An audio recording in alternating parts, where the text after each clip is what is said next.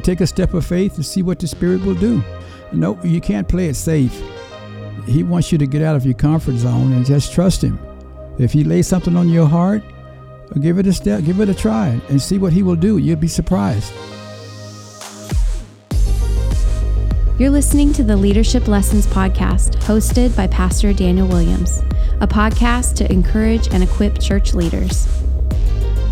Brought to you by eeleaders.com. Well, Happy New Year, everyone. It is a good time to take a step of faith, to trust God more, and to do the things He's called you to do. For us here at EE Leaders, our step of faith is to start a Patreon page. It's a crowdfunding subscription-based page where we can give you more content and create a community to be able to minister to you in an effective and efficient way. I am so excited about this ministry where you can come and join the conversation for more bonus episodes, for more Q&A time, and even coaching. The goal of EE Leaders is to encourage and equip you, and I know this tool and resource will be helpful for those that want community to help in the calling that God has called them to. So it's something new that we're starting that we want you to be a part of. All the information is at eeleaders.com. Hope you enjoyed today's bonus episode. Well, hey everyone, welcome back to Just Conversations here in sunny South Florida with my dad. He's on vacation. I'm asking questions from the cuff again, just to glean wisdom, to learn insight about leadership, about who the Lord is, and just with over 40 years of ministry experience, this is just a way for me to be able to learn and glean wisdom from my dad. So, hey, Father, Daddy, how you doing? Oh, I'm doing fantastic. Enjoying this beautiful sunshine in Florida. Just met with a couple of pastors, Pastor Will, Pastor Robin, just to encourage them in their ministry.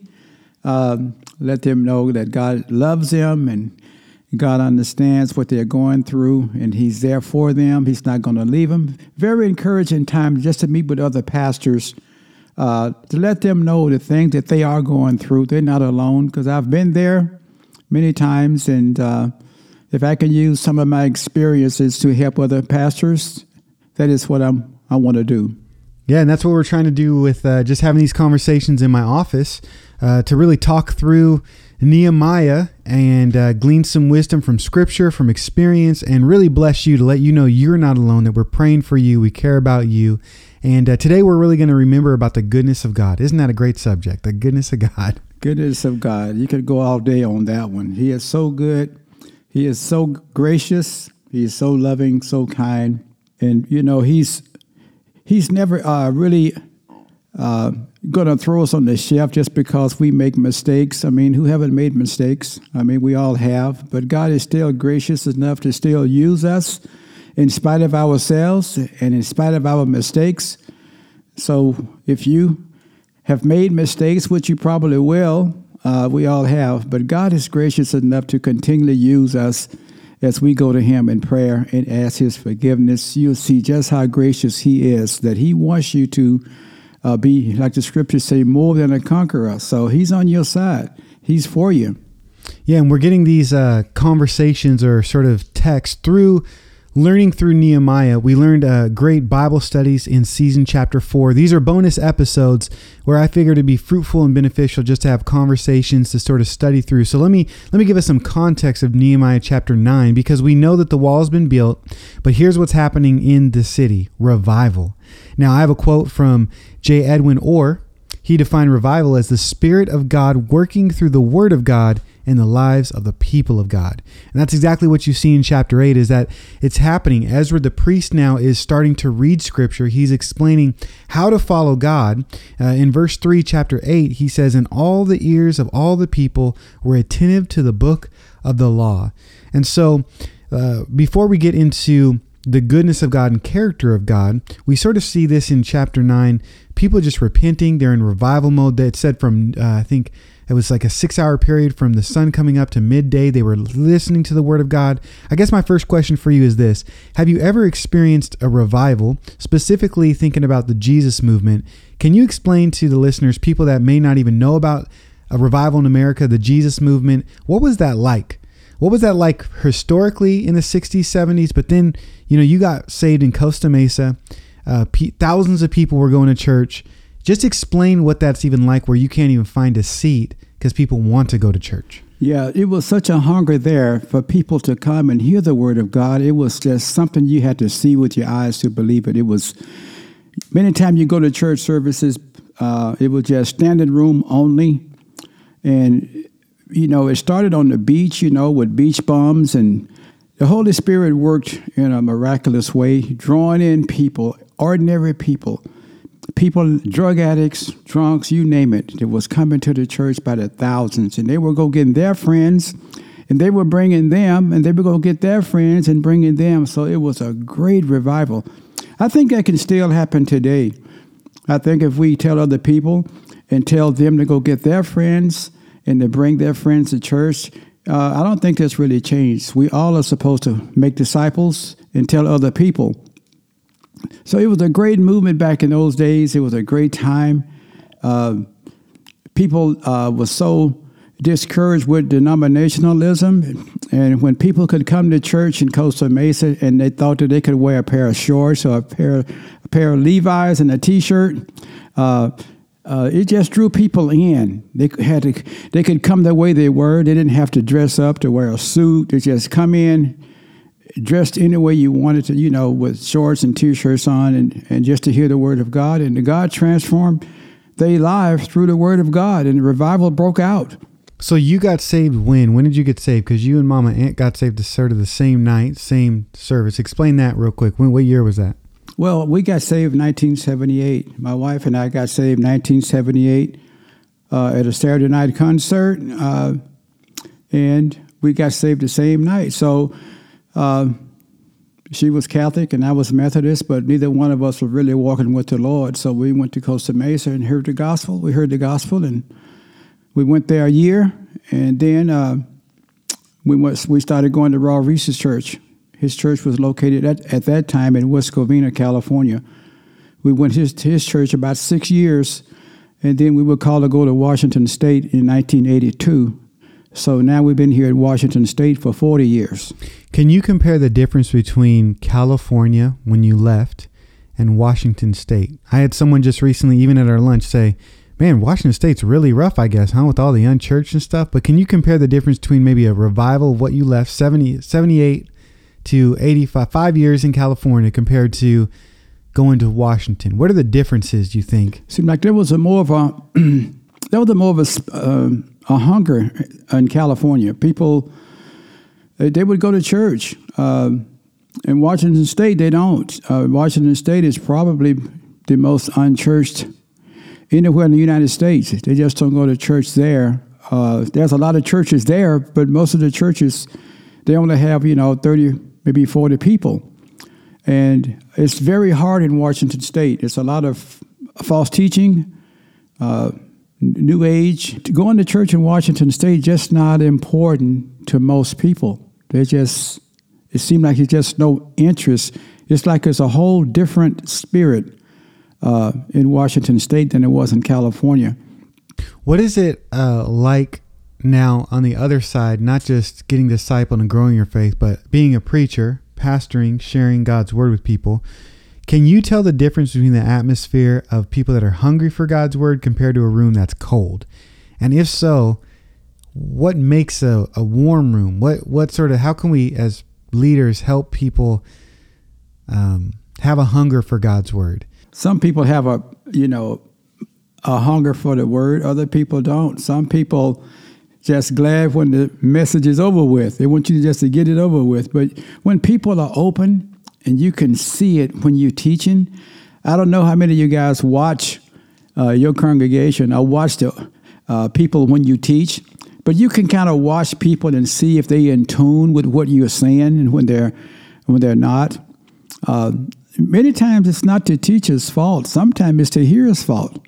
So, you can't say it's your fault because they're not interested. All you have to do is just deliver the message. You really can't make people interested if they're not. You can't change people or anything. So I think as long as you be faithful giving it out, you've done your job. I just recently did a devotional on pray for good soil, that passage in Mark chapter 4.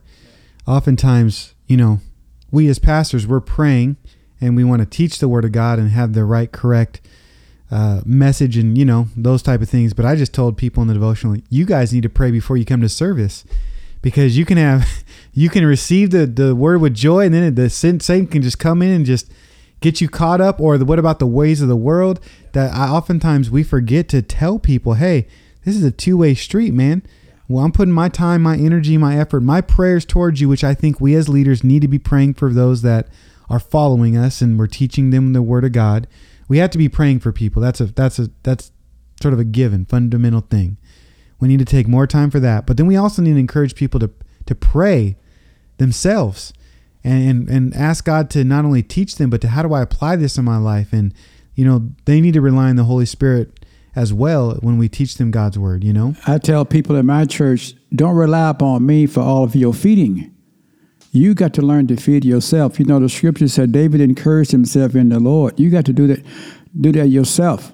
Don't rely upon the preacher and the teacher to do all your feeding. You got to have a devotional life, a prayer life, a quiet time with the Lord, and sit under His feet yourself, and you can grow from that. But God wants to spend time with you personally, one-on-one, and that is a time that no one else can really replace. That is very rich, what He can teach you, because what He's teaching you and teaching someone else could be different. But He wants that quiet time with you alone so He can direct you and He can fill you and encourage you, because He knows exactly what you're going through. So don't get too busy where you can't spend time with Him.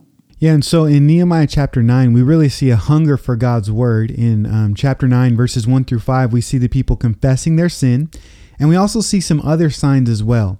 What we may know as maybe spiritual disciplines or practices. The people, they gather again. So now the text says on the 24th day of the month. So we see them continually meeting together with fellowship. It says that they fasted and put on sackcloth and even earth on their heads. That's a public sign of humility. So they're in fellowship, they're walking in humility.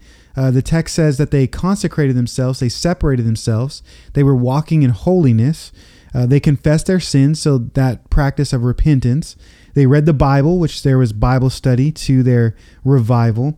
They worshiped the Lord. There was singing of songs and praising.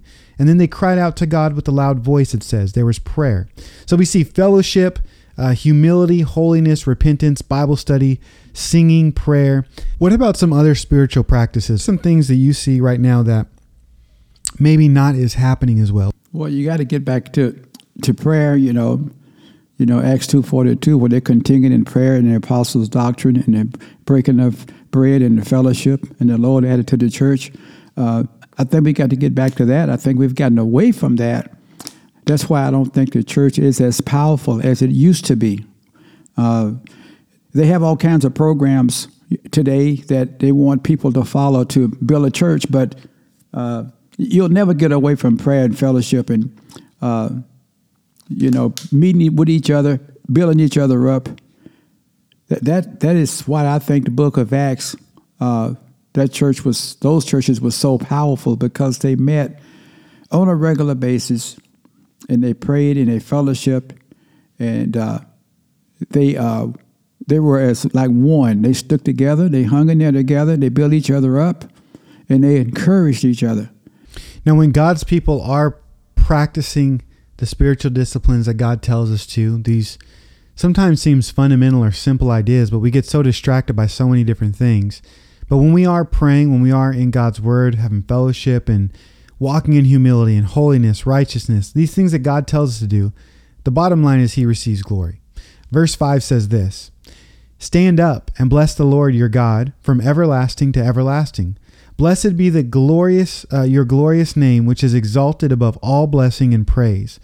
Essentially, the rest of this chapter is remembering the goodness of God and His characteristics. Let me give you a little Bible study for you, a little outline. You may want to jot this down, Pastor Joe, if you need this a little later, Verse 6, they highlight God as creator. Verses 7 through 8, God is gracious. Verses 9 through 15, God is powerful. Verses 16 through 21, God is merciful. Verses 22 through 25, God is faithful. Verse 26 through 31, God is loving. Verse 32 through 37, God is righteousness, or is righteous. And so they're basically remembering the goodness of God, the character of God. And that is what happens when you practice spiritual disciplines. We don't just read the Bible to read the Bible. We actually read the Bible to have fellowship with God, to hear from God, to grow in our faith. We don't just go to church just to go to church and say, okay, great, it was done. We're trying to meet with the living God, the power and the presence of God, and build our relationship with Him. How important is it to remember the goodness of God for us as leaders as we lead? We're going to get encouraged if we focus on His goodness, not in just the good times, but in the bad times. He's always there. Whether you can feel His presence or whether you can't, He's always there. Jesus Christ is the same yesterday, today, and forever. So in the good times, He's gracious, He's loving, He's kind. In the bad times, He doesn't change. So, we change, but He doesn't. Things around us, our society changes, but the Word of God is not going to change. So in those good times, remember Him. In those bad times, remember Him. So in verse 6 through 37, this large section of chapter 9, it's reminding us who God is. So here's what I thought we'd do. Let's walk through each attribute and just remind ourselves as leaders and know the implications of these attributes. So for example, I'll frame it in a question like this. In verse 6, they start praising God because He's the creator God. How does knowing God as creator affect you and help you in your leadership? Well, that affects your leadership to know who He is, that He's all-powerful, all-knowing, omniscient, omnipotent, and with Him all things are possible. Yes, He is the creator of the universe. And just to think that He's chosen us to serve Him. He's chosen us. God called us into the ministry. Paul said, I thank Christ Jesus, my Lord, who found me faithful, putting me into the ministry. We just didn't decide to go into the ministry one day. God called us to this. You can choose a profession like a doctor or a lawyer or something like that, but you can't choose your ministry. A ministry is a call from God. But knowing that He's the creator and He has chosen imperfect people like us to preach His word, to me, I find that very encouraging to know that He knows all my failures and all my fears, and still He chose to call people like us. That's what He's looking for, just ordinary people with a willing heart. And to know that the creator of the whole universe would choose us, it still kind of just blows me away. Yeah, that's good. And that's what I want to do. I want to just go through these attributes like that and just meditate, think about that. That answer was perfect. It was good. The next thing they talked about was God being gracious. But before we even talk about that attribute, well, how would you even define grace? Well, what does grace mean? It's unmerited favor. That's something we don't deserve, The scriptures say in Ephesians 2, by grace are we saved through faith, not of ourselves. It's a free gift of God, not of worth that if any man should boast. So God's grace is, as Paul said, is sufficient in every situation. And His grace, the more I walk with Him, the more I understand how His grace was so appreciated. And so knowing that God is a gracious God, He gives good things undeserved to us. First, He's creator, He's called us, but now He's gracious. He gives us good things. How does knowing that God is gracious affect you and help you in your leadership? Well, I know when He's gracious, when you fall or make a mistake or do things wrong, make mistakes in ministries, His grace will cover that and forgive you. And He will continue to use you in spite of your mistakes, because He's full of grace and He's full of forgiveness. Well, the next attribute is God being powerful. Verses 9 through 15, it talks about they celebrate and praise God for just being super powerful. And so how does knowing God is powerful affect you and help our leadership today? Well, all powerful, knowing that He can do anything. He can do anything. Nothing is impossible with him. So we shouldn't limit him with our unbelief. We should step out. If God calls you to do something, he's all powerful and he's all knowing. And God is, as Paul said, faithful is he that calleth you, and he will do it. He is all powerful. He's given us the power of his Holy Spirit to help us in our ministries. He hasn't called us to do this alone, so he's going to make sure that we know that he's powerful. He has sent a comforter to help us, and God is going to be with us no matter what, through the thick and the thin. So just keep on serving him and putting Christ first, and he will bless you for your obedience. You probably have told the story, but what is the biggest step of faith that you ever made? Well, when I got called into the ministry, that was probably the biggest step of faith because, I didn't think I was called. Well, I would think I was qualified. And, and there's so many things that you look at all your imperfections and, but we took a step of faith and we found out over 40 years that God has been faithful. But you have to take a step of faith really to find out. That was really a big step of faith for me. And the second step of faith was moving from California to Washington State. That was a big step of faith because we didn't know anybody in Washington State. And we had to all come to Washington State. We had to all get jobs. And, I worked on this one job 30 years before I went into the ministry.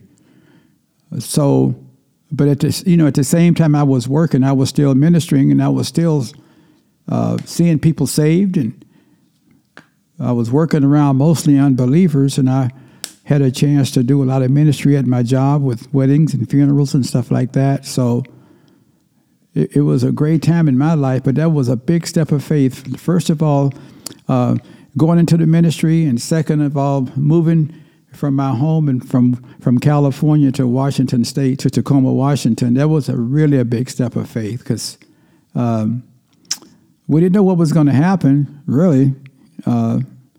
We just took a step of faith, and we found out that God was faithful. He brought us through. What about in the last year? What's something that God has given you where you have to trust him, where you're taking a step of faith, and you're still dependent on God and his power right now, just as much as you always have been? Yeah, you'll always depend upon God. The step of faith we had last year, we had this church in Kenya. They needed a building, and they needed $22,000 to build this building. We're a small church, so we really didn't have the money. So we got the money together, and we sent the money to Kenya, and they built their church, a whole building for $22,000. And within about a month, the $22,000 came back to us. And the money we gave out came back to us within a month. And we put it back into the bank, and then we started helping other people. But you really don't know until you step out. You just have to step out to find out. If God puts something on your heart, take a step of faith to see what the Spirit will do. Well, the next attribute in verses 16 through 21 is merciful, being merciful. God is a merciful God. Now, grace is an undeserved favor. He gives you a gift you don't deserve. Mercy is really getting what you don't deserve. So you do deserve something. You should have a punishment, and he spares you of that. Mercy is not getting what you do deserve. And so how does knowing God is merciful affect you and help us in our leadership to know that God is just full of mercy for us? And as we know he's merciful, then we should also be merciful. To our congregation, to other people. We want to follow his example. We want to follow the example of the Lord. So it's helped me in my ministry to know that he's very merciful and very gracious.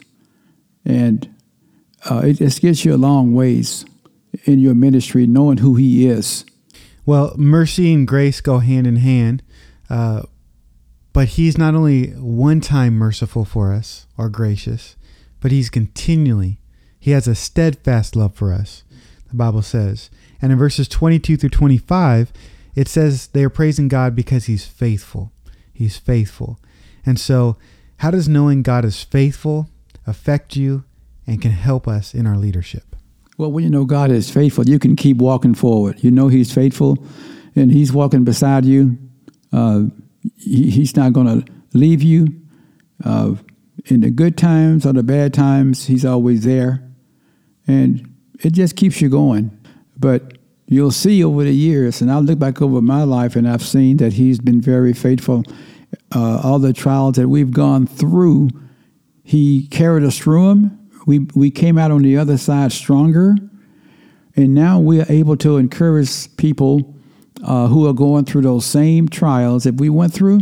We can encourage somebody else. We can tell them and teach them about the faithfulness of God when he was faithful to us. And we can tell them that he will be faithful to you also. And now the next attribute is love. We know that the Bible says God is love. For God so loved the world, he gave his only begotten Son, that whoever believes in him shall not perish but have everlasting life. God is generous in his love, and he's defined his love. Part of the fruit of the Spirit is love. It's a big deal for Christians, knowing the love of God. And so verses 26 through 31, they praise God for being loving. How should love affect our lives, especially as leaders, as we've been just experiencing the love of God for us? How does that affect us in our leadership? Well, I think when you should demonstrate love, because the Bible says, he that loveth not knoweth not God, because God is love. Though I speak with tongues of men and of angels, but I have not love, I become a sounding brass and a tingling cymbal. So your people have to see, they have to know that you love them. I think if they see and know that you care for them, and they love and that you love them, they'll do anything for you, really.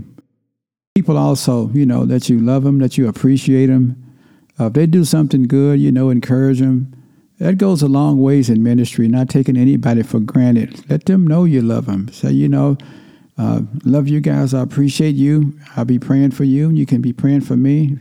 If there's anything I can do for you, feel free to give me a call. Let them know that you love them. Tell them on a regular basis, and don't take them for granted. The last attribute, which is obviously not that last attribute of God, but one in this chapter there where they're praising God for, is how God is righteous. When I think of righteous, I think of a person doing the right thing. God's always right. He's righteous. He rules with righteousness, the Bible says, and justice. He cares for us in righteousness. How does knowing that God is right or righteous affect us, impact us, can help us shape our leadership in those that are following us? Well, we ought to copy him as much as possible. His righteousness, we ought to copy his righteousness and try to apply it to our lives, our ministries, knowing he's righteous. And we should, with the help of the Holy Spirit, of course, we can't do it in our own strength, but the Holy Spirit is there to conform us to the image of Christ and to make you more and more like him each day. And we should depend upon the Holy Spirit and not ourselves, but just to know that he's righteous, he's gracious, loving, kind, all that. We should also apply all those things to our lives and try to be more and more like him. Well, there's a lot of attributes to talk through, but we did pretty good over here. That was those are a lot of questions. Good insight today. Hey, we're just taking Nehemiah chapter 9. We're walking through the book, hoping this is helpful, learning a lot of things as we go. Hope it's the point of this podcast is just to learn some leadership principles to encourage and equip you.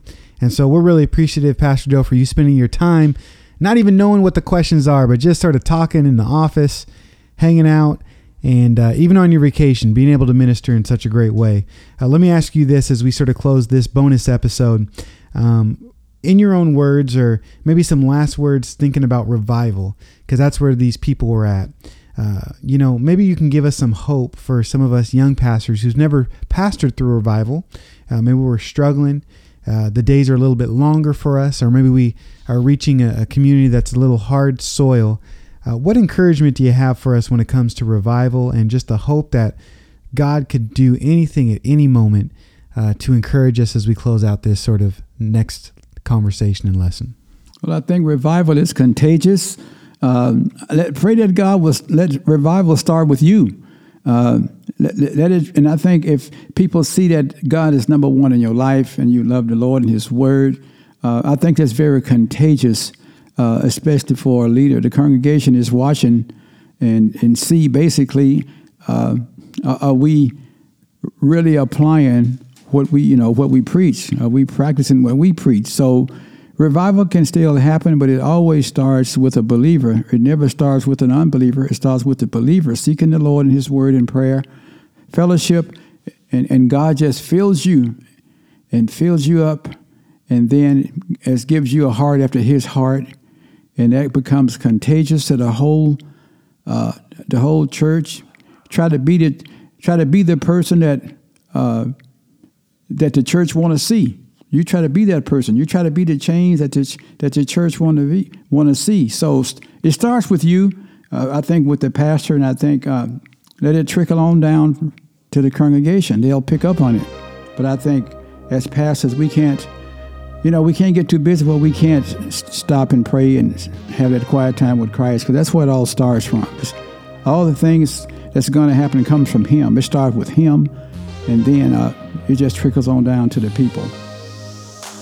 Well, what a great subject to think about, the goodness of God as we jump into this new year. There's new things happening. Season 5 is coming out very soon, the first week of March. I'm pretty excited about it, getting all these things together, and we're starting some new ministries. We have more new content on YouTube with the Patreon page and community. We're doing a new subscription-based community where you can get equipped and more encouragement for a personal touch. And of course, we're going to have some new bonus episodes leading up every other week until the new season starts. But you don't have to wait until season 5 to get content. You can go to the Patreon page and join our community to get more resources. You can go to our YouTube page and find out all the information at eeleaders.com. God bless you guys. We're praying for you as you venture out in faith in this new year. May the Lord bless you, and may this ministry serve you well.